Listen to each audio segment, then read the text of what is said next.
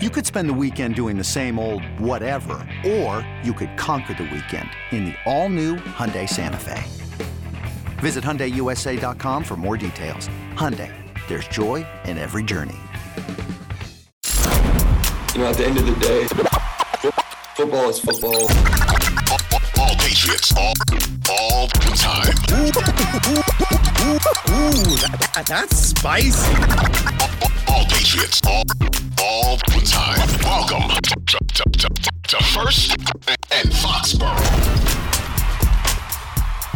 What is going on, Foxborough football fans? I'm Kyrie Thompson, your host of First and Foxborough. Remember to be downloading, listening, streaming on the Odyssey app and wherever you get your podcasts. Follow the show at First and Foxborough, Foxboro, on Twitter and Instagram. And follow me at KD Thompson5. You know what to do. You know the drill already.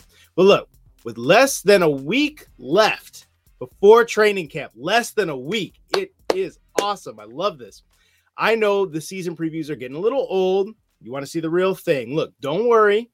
It's almost here, folks. But today, I'm going to be doing something a little bit different, a little bit of a new voice on here, right? We always hear, obviously you hear a lot of me, right? But then you also hear local voices and some national voices, right? Today, you're going to hear from somebody I've interacted with a bunch over the years through my rather unfortunate Chicago Bears fandom, but I've never actually spoken with him until now in somewhat in person. He is EJ Snyder, co-creator and co-host of the Bootleg football podcast with film junkie and beer enthusiast Brett Coleman, whom you all know, and a senior draft analyst with the Windy City Gridiron. EJ and Brett are going through the NFL teams right now to preview the season, and recently did a Patriots themed episode, which you should all check out after you listen to this. So I had to bring my guy on to talk about it and give us a little bit of an outside view of the Patriots from, from somebody who, is not necessarily in the Patriots grind all the time. EJ, how are you doing, my man? I'm fantastic. It's funny we're talking about the Patriots episode because it just dropped for everybody else, but we recorded it like 2.5 weeks ago, and we're actually, as of last night, about 3/4 of the way through the entire league. So this is a little bit of a rewind trip down memory lane, but happy to do it. Yeah, you see, it's gonna be funny because I feel like with a lot of the episodes that I'm doing, right, it's almost like a Groundhog Day sort of thing because I'm just talking about the Patriots, and it almost feels like I'm just talking about the same things over and over again, trying to put different spins on them. It's like for you, it's like, okay, yeah, we're going through a different team every day or every couple of days, every week. Wait, you want me to talk about the Patriots again? What? It's like, don't do what I do where I have to stop myself constantly from saying Devontae Adams instead of Devontae Parker. That's going to be a challenge for the day. I hope I didn't jinx you. No, it's all right. You probably did, but I'm prone to do it. When you're talking about the entire league and the draft and college football and players from the past all the time. And then this year we've gotten into coaches. If folks go and check out the preview, we talk quite a bit about the coaching staff, and man, is the NFL coaching staff it's one big organism that's all interconnected, fathers and sons, players, and, right, former coaches, all kinds of links from college, from the pros, whatever. And I did it last night. I ended up reading somebody's name and I was like, that can't be. I just scouted him and I was like, oh no, that's his kid and he plays for the Chargers. Okay, this is his dad. Okay, cool.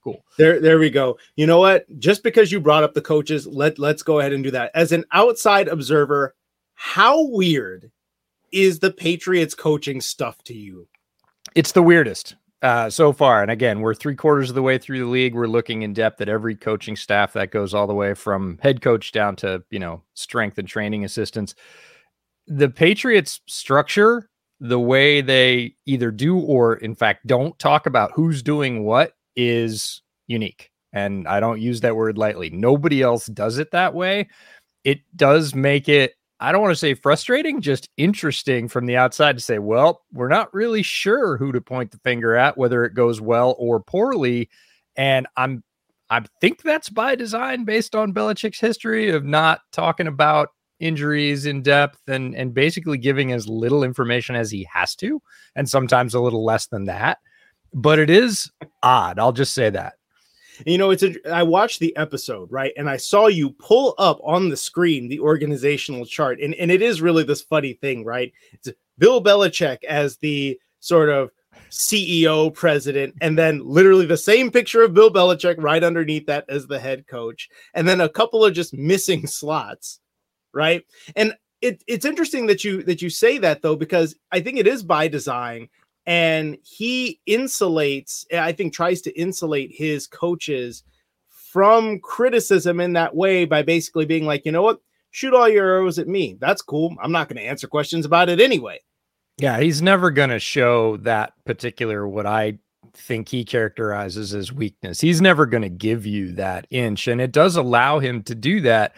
And everybody ends up pointing at a bunch of people and saying, well, I think it's this guy, and I think it's this guy. It does deflect and sort of diffuse a lot of that. And he can do what he really wants to do, which is get down to coaching his football team in the bubble and take some of that noise, of which there is a lot in every market, and just sort of shove that off, because it's clearly not important to him. And that's fine. He's been very successful doing that. And this is just one mechanism, but it seems like even this year, they've cranked that notch up to like 11 in terms of, we're just not going to tell anybody anything. We're not going to have the typical boxes on the org chart. We're not going to have the typical titles. We're going to make you guess, and we're totally cool with that. And I think that is really emblematic of what they want to do with this entire team. The way that the roster is set up, honestly, right? We're going to go with a lot of depth at wide receiver instead of going with one or two elite guys and then everybody else is kind of whatever. We're going to more or less stick with the linebackers we had last year, with the exception of, Dante Hightower, right? We're going to bring back Juwan Bentley and a couple of slow guys. Not really going to change the composition of it, except a little bit cosmetically with, some younger and marginally more athletic guys. We're going to get rid of JC Jackson and go with some veterans / rookie Jack Jones. And basically everybody's like, what are you doing? I don't understand. And I really think that that's the point. We will do whatever it takes, whatever we feel like doing at any time. And you'll never know, because it's not like there's this one thing that we're going to do that is going to be so much better than you. We could do anything, right? That's how I feel like they are going to try to win this year. I think in a way that's how they've always tried to win. And it's a hallmark of Belichick and certainly his run with the Patriots, is that they will shift. They are like chameleons, right? They will do vastly different things week to week. They are the antithesis of a team that comes in and says, our way or the highway, we're going to dictate, right? They're going to dictate, but they're going to do it by doing something they didn't do last week. Last week was 35 runs. This week's going to be 52 passes because we think your secondary is weak and we're going to attack that and we're not going to take our foot off the gas. And then the next week, they're right back to a run heavy approach. Or not completely different, but I'll say obviously different run scheme than it was 2 weeks before. And that's really a strength of the organization. And in personnel, it's fascinating because, again, teams get types, especially over time. Stable organizations, Patriots have been stable with Belichick as the decision maker for a long time. And you start to say, oh, they don't like that type of linebacker, right? And then suddenly they go get one, or they're always going to play, vets at wide receiver. And then, hey, there's a rookie that's going to have a significant, they're just not going to play to tropes. They're going to do what they need to do. And you're right. They're not going to tell anybody. And the plan often doesn't look clear until it hits the field. And then everybody goes, he did it again. Right. Yep, exactly. And I think that it's interesting because in watching the episode, when you got to the part where you were talking about the draft, and I know you kind of deferred to Brett to talk about the specifics of Cole Strange and the evaluation and what he liked about him athletically, but there was a part where you both started talking about what does the draft mean, and both of you were like, you know what, I think this means that we might see a scheme change. And in particular, you were saying, wonder why they drafted Cole Strange and why they did that. And then when they drafted Pierre Strong in the 4th round, you said, oh, okay, it's clear that maybe we're going to see more outside zones than we're used to seeing, because this is a team that last year especially, and I think the previous couple of years, were gap power between the tackles in your face. And now it's like, oh, well, maybe they might want to get outside and do something a little bit different. So from your standpoint, so how about you explain in your words what you think it says? Yeah, Cole Strange was a pick that obviously sort of shook New England proper. You're way more familiar with that than I am. It was You ain't lying. What are you doing moment? Like, oh no, he's finally gone around the bend. What's happening here? And it didn't make a ton of sense. Cole Strange in a vacuum, very good player. He's going to be fine. Relax, Patriots fans. But I didn't understand it in the larger scheme. And one of the things that both Brett and I like to do with the draft is try and use it as the tea leaves, try and figure out, okay, where are the shifts? What are they gearing up for? Are they looking at next year in contracts and insulating themselves? Are they filling a hole that guy's going to start this year? And if so, why did they pick him and not him or him or him? And we didn't really have that with the Patriots with Cole Strange. We liked him as a player, but we didn't really have the fit until they got down to Pierre Strong, the running back from South Dakota State. He is really, really good at one thing. It's not the only thing he's good at. I'm not saying he's a one-trick pony, but the massive amount of his massive amount of yards came from outside zone. He is a slasher. He is going to get outside. He's going to find the gap. He's going to turn it up, and you're probably not going to catch him. And a lot of his highlights, like 80% of his highlights at South Dakota State were that. So Belichick and staff are smart enough that they're not going to do the square peg round hole thing. They're not going to draft Pierre Strong with a reasonably high pick for a running back and then come say, hey, we're going to teach you how to do power. It's not that he can't run between the tackles. He's actually pretty effective there. But the dominant thing he does, the reason you go get a Pierre Strong is because you want to push that outside zone. And then the Cole Strange pick made more sense because he is very, very mobile, very good at shutting off backside angles, getting out in front of blocks, sealing those lanes for outside zone. And then you go get one of the premier in this draft outside zone runners who is, I'll say, a specialist, right? He specializes in that. Then that was the light coming on moment. Oh, hey, it's not just going to be Ramondre Stevenson in gap and power, right? This is another card they can play, right? And it's not going to be that every week, 90% of the time. That's not what we're saying. It's another arrow I can pull out of the quiver if I think that maybe your corners don't tackle or your nickel's a little smaller or a little slower and can't really come up to support the run. If you play a ton of too high and one of those guys isn't great at running the alley to come down and support the run, I'm going to pull out Pierre Strong for 5 to 8 carries a game. And he's probably going to average 5 to 8 yards a carry because you're not good at it. And now I have something to exploit it. So it's just one more weapon that they can put in the arsenal. And that's the fascinating thing about watching the draft. For me, for teams that have a ton of stability, like Baltimore, like New England, like the Steelers, right? Where are they shifting? Where are they sort of going away from type or modernizing to keep up with the NFL? And what are they adding? And that was a classic one. Yeah. And I think your point about it being sort of another arrow in the quiver, I think also generally applies to the run game because they drilled outside zone so much. And I mean, you saw a little bit of Pierre Strong, but you saw it with, Damian Harris and Ramondre Stevenson too. And Ramondre Stevenson, I feel like, is an interesting case in this because he doesn't necessarily have that blazing speed to hit the edge, but his feet, the way that he moves in space reminds me of, I call him Baby Beast, like Baby Beast mode, because that's what he looks like to me sometimes. The way that he gets in space. Yeah, he's a big guy and he'll run over you, stiff arm you into the dust. He'll turn you into a chalk outline, but he loves to make people miss. His jump cuts are nice. His contact balance is nice. That's kind of what he reminds me of. So I feel like they're going to run that with him a little bit as well. I'm really intrigued to see how much it sticks.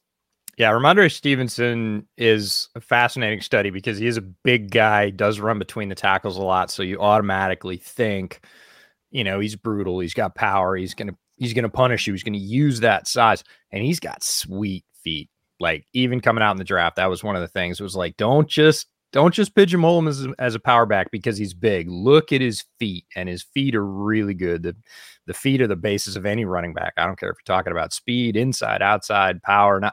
you got to have great feet. And Ramondre Stevenson, at least once a game, you will see something where he just holds up the linebacker, gives the old Toro move, and he's gone because he's got those really nice feet. So it's not that he's going to be any kind of replaced. It's that he's going to be able to do that too. And then when you've got a guy like Pierre Strong, who has blazing speed at the running back position, folks are going to be used to catching up with the other two. And then, oops, didn't quite fill that gap. I was half a step late and he's gone. Yep. And then that's it. And I feel like another pick that a lot of people were not sure about at all. And I mean, we'll see how much of an impact he actually has in year one, but Tyquan Thornton is like that, where look, I mean, he'll be on a pitch count most likely. I don't think he's going to be playing the lion's share of the snaps, but man, screw up one time, you miss a jam at the line of scrimmage, or you take a bad angle in the open field, and that is done. You will not catch him. You might as well just start lining up for the extra point. We're finished. He's that fast. Like I've seen it in person, and again, a couple plays at a time. And he runs pretty smoothly, even when he's not running deep. But man, once he gets it going down the field, it is fun. Yeah, we got to see a lot of him during Shrine Bowl week. We were out there in Vegas for Shrine Bowl. He was there. Very slightly built athlete, especially from the waist down. I mean, very thin. And that he wasn't the only one like that. There were a lot of receivers there like that. And automatically, again, your brain starts saying, okay, he's fast. Well, he's got pretty good hands. It's not going to be a great contested catcher. He just doesn't have the girth to go up against more physical defensive backs. Baloney. Tyquan Thornton is a dog with the ball in the air. And I was really surprised by that in his game because his frame doesn't really belie that, but in drills, he didn't give an inch to anybody, and he won most of those jump balls. And then there's the piece that everybody talks about, the classic, if he's even, he's leaving. If he's even, you're done. Like, forget it. He's going to get by you. He has legit high 4.2 speed. And you're right. He's going to be on pitch count. He is not going to be the starter, but he is going to be a guy, again, that they bring in like Pierre Strong. That is going to be, they're going to have their 8 to 10 plays. And even if they don't just run him deep every time, you can bet that defenders are going to be pointing him out when he comes on the field, because they're going to be like, a couple steps back. Don't be diving forward on this guy. He's going to get behind you. And they might not do it the first time, but after that first long catch, it's going to be on film. And it's going to be avoid that or be ignorant of it at your peril, because that's why they brought him in. And next year, 4 wides, like, look out. Like, they're going to be able to run 4 wides. Mac can hit that ball. Everybody's, Mac doesn't have the greatest arm. Mac's got a fine arm, and he can hit that ball with anticipation. And that's the thing, is if he sees him, even he can throw it with anticipation when Tyquan's 10, maybe 15 yards off the line, because he knows 15 yards later, he's going to be 3 steps ahead. That is literally the transition into my next point, because there, again, I've had this discussion with people about spreading the field, and there's this, can Mac Jones even throw that? Yeah, he can. It's just a matter of he's not going to be putting it 60 yards on a clothesline like Josh Allen can. Right? It doesn't, everybody can throw deep in this league.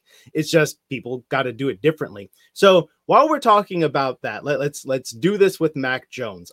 He's the biggest person of interest here outside of who's going to be calling the plays. When you're doing this review of this team, what stood out to you about Mac Jones? Efficiency. And it's the same thing that stood out when we were doing his college eval when he's coming out of Alabama. And Brett famously says he had a higher grade on Mac than he did on Tua. And so did I. We thought he does a lot of the same things that Tua does, but he did them to a better degree. Like, he was more efficient. He out-Tua'd Tua, if you want to call it that. And a lot of people didn't rate him that way. His mobility was better. There was the big knock on him in the draft. He can't move. And I banged the drum for 3 months and it did absolutely no good. I said, no, he can move. He's not Lamar. He doesn't need to be, but he's athletic. He can move. Don't say he's a post. He's not. There are other guys like Kyle Trask that are a post. Mac is not that guy, but for whatever reason, they said he can't move. And he showed that efficiency, I think, earlier in the pros than a lot of people thought he might. A lot of people thought that transition might be bigger for him. The speed might be too much. The game might be quote unquote too big for him. Not the case. Nope. Max, cool customer at Alabama. He came in, started doing the same things he was doing at Alabama at nearly the same level right away. That was a little bit surprising. There was very little sort of run up, but he didn't have the surrounding cast he had at Alabama when he got to New England. Quite frankly, he needed some more weapons. Patriots went out and basically remade the wide receiver room to give him, again, more arrows in the quiver. They've added running threats. They've, I don't want to say up the offensive line because I don't want to be rude to Shaq Mason because like I'm a huge Shaq Mason fan, but like they've at least reloaded, right? It's it's more of a reload on the fly because I mean Michael Onwenu, people are like, yeah, why you get rid of the the highest graded Patriot, via Pro Football Focus, and it's like actually no, Michael Onwenu was not Shaq Mason, so you're putting in a guy who again maybe you thought of him as more of a swing role in the past and how he's been used in his first couple of seasons, but the guy can play. And I think he's ready to start. And I think right guard is the right spot for him. And then Cole Strange kind of replacing Ted Karras, who departed in free agency. I think that what you're looking for in his rookie year is like, okay, can you kind of play to that level of solid, dependable veteran, perhaps? And then by the end of the year and going into your next few years, are you going to look more like a Pro Bowler? I don't doubt that that's their approach. And if you look at last year and the success they had, particularly early before the film sort of really built up, and the season does get long on rookies. I don't really care who they are when you're talking about NFL punishment week to week and now a 17-game season. It does build up, and Mac wore down a little bit at the end of the year. But if you don't think he's going to be better in year two than he was in year one with more experience, more time with the offense, a better supporting cast, certainly in the weapons around him, I don't know what to tell you. Like he should not regress. He should be progressing, and it might be, again, even faster than people expect. And that's an interesting thing because I actually just did an episode, shameless plug to all of you, but I just did something that kind of showed that based on the numbers, and I think what people are basing it on is the play calling, right? That, the lack of play caller, Josh McDaniels is gone. That means Mac is going to regress. They didn't do enough to add to the receiver room, though I think that area, even adding Devontae Parker, while it's not the sexiest move out there, allows you to move some of the other guys around and do more with them than you could last year when you were really lacking in personnel at the receiver position. So I think that there's kind of like a whole is greater than the sum of the parts, but I was doing, some numbers on this, and by and large, changing offensive play callers on average doesn't really change the calculus all that much for how much you produce from year to year. Now, I do think, though, that when you have changes in play caller and you have corresponding changes in talent, whether that's good or bad, that's where you start to see the bigger changes, right? Going from, declining Joe Flacco to Lamar Jackson might have had a bigger impact on the Ravens than just going from Marty Mornhinweg to Greg Roman. And I think that when you look at the Patriots more or less staying as they were talent-wise, with maybe a slight upgrade in Parker, who, again, simply having him on the field when you didn't have that true X receiver that you really wanted N'Keal Harry to be, right? Having that does maybe make you subtly better, to the point where having a guy, just a different guy calling plays, even if he's a first-time play caller, might not mean that you're destined for failure. So I'm kind of with you on that, where I think at worst, this is probably more of a push year for Mac Jones rather than being a year where he regresses, because in the end, as you mentioned, it's more experience, and he's probably going to have a bit more opportunity to test his arm and see what he can really do. Yeah, I fully agree. And it's not like they went radically outside the system. It's not like they went from a run first coordinator and then brought in an air raid guy and we're saying, nope, everything's different. There's going to be a lot of continuation. That's on purpose. That's the way New England's model is built, with succession. They have had lots of coaches leave over the years and lots of coaches come back, quite frankly.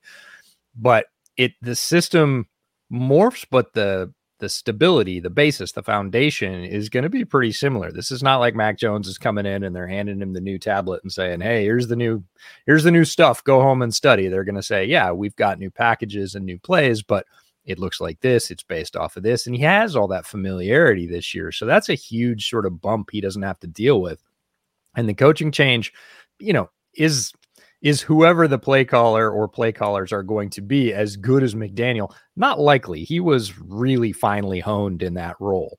A guy that went and came back. And, I think it's almost like Jekyll and Hyde. Like outside of Foxborough, McDaniel's is one thing. Josh McDaniel at Foxborough is like, he's dialed. He knew how to push the right buttons, pull the right levers at the right time, which is the art part of play calling.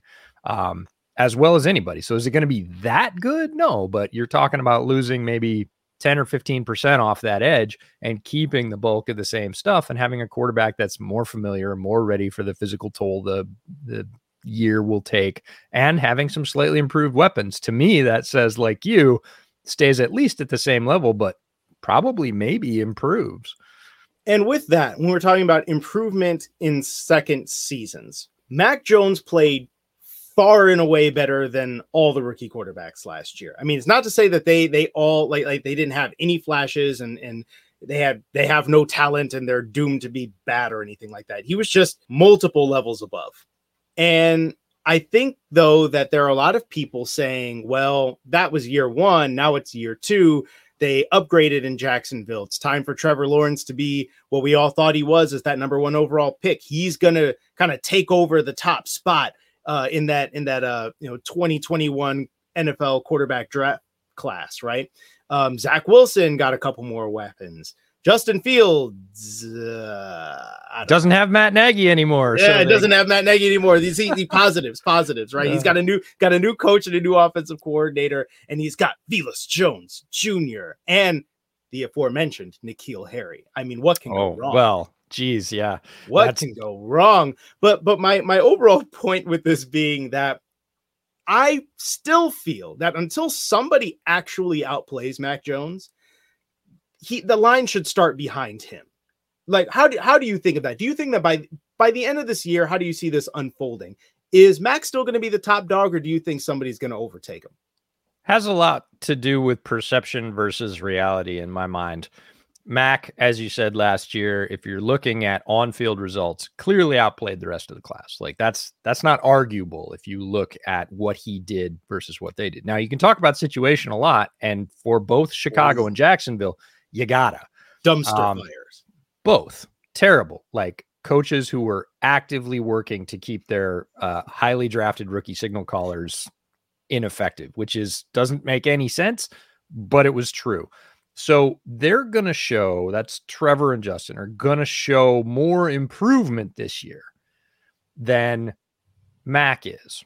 Because there's nowhere else to go but up. That's right. They're starting at the bottom. So they're starting where he started last year. So he's got a huge head start. And again, if we just go off what he does, what they all do on the field this year, people's eyes are going to be drawn to Trevor because you're going to see more of what he really is. People's eyes are going to be drawn to Justin Fields because he's amazing and he's going to make even more plays without a coach kind of, again, hooking a block around his neck and saying you can't run that fast.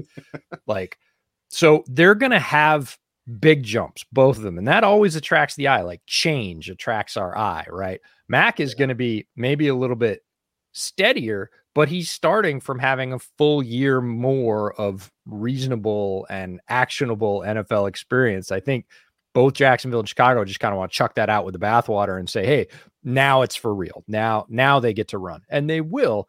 At the end of the year, it'll be fascinating to see if either one of them passes Mac on the field in actuality for performance. They will have made massive leaps because Mac played really well last year and we expect him to play as well or better this year. They got to catch him and pass him. That would be a sort of secretariat-like run. Oh my goodness. Yeah. So we've talked a bunch about the offense here, but I actually think the bigger concerns about this team are going to be on the defensive side of the ball. Everybody wants, as you mentioned, their eyes are drawn to the quarterbacks and the offense, but this team is lacking in the cornerback room, at least for now. and they don't really have dynamic linebackers. What they do have are some really good safeties.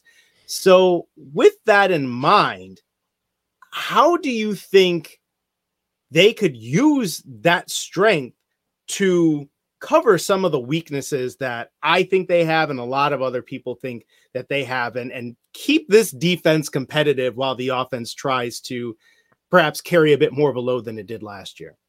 Yeah, this is a really nice one. It ties at least three themes that we've talked about so far together, which is that sort of amoeba-like structure within the Patriots organization and how they shift and change, how they're able to disguise what they do and change what they do on a week-to-week basis. And we talked about this in the episode, that this is, in my mind, the Kyle Duggar effect, right? They use Kyle Duggar everywhere. They drafted him, and then they used him everywhere. They used him as a light linebacker. They used him as a deep safety, sometimes more around the line. They used him as a nickel, if you're talking about true alignment, or in Sabanese, a star. Like, they used him all over the place, and they went, wait a minute. That gives us the ability to not tip our hand defensively, personnel wise, with who we have on the field, because Kyle can do three and a half things. Yeah. We need another Kyle. Well, you don't find Duggars just growing on trees, but what they did do is go out and sign Jabril Peppers, who has a lot of similar characteristics. He's not the same, but can do many of those things. If you bring him on in a 3 safety set, which is, again, very popular in Nick Saban's defense, and we know there's a strong link. They're longtime friends, Belichick and Saban.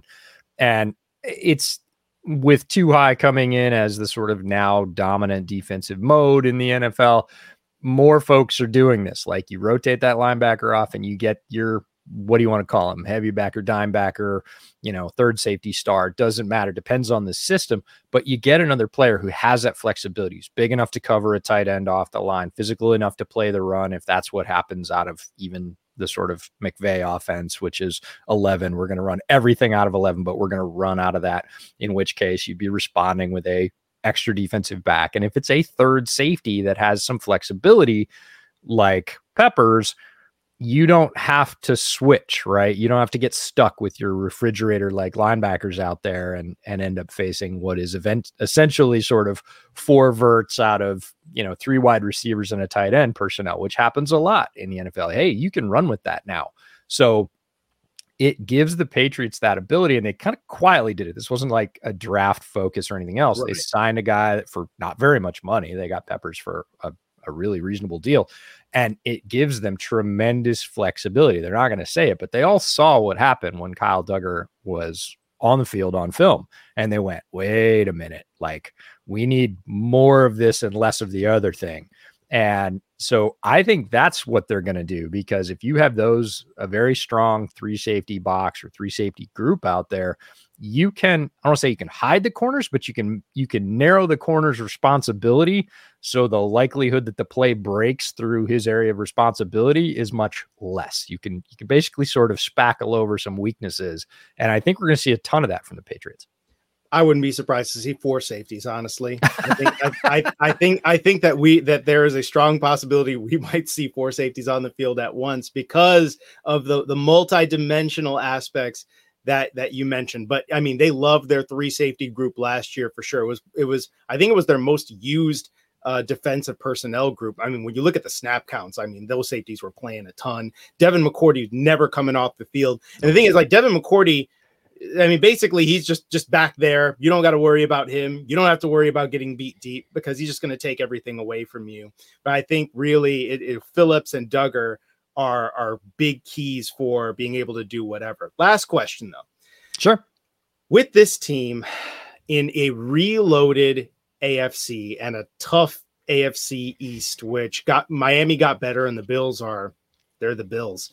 Yep. How can this Patriots team go back to the playoffs this year? Can you see it happening? I can see it happening. I said that we do a team floor and a team ceiling at the end of each of these episodes, these divisional preview episodes for the whole league. And for the Patriots, my ceiling was 11 wins.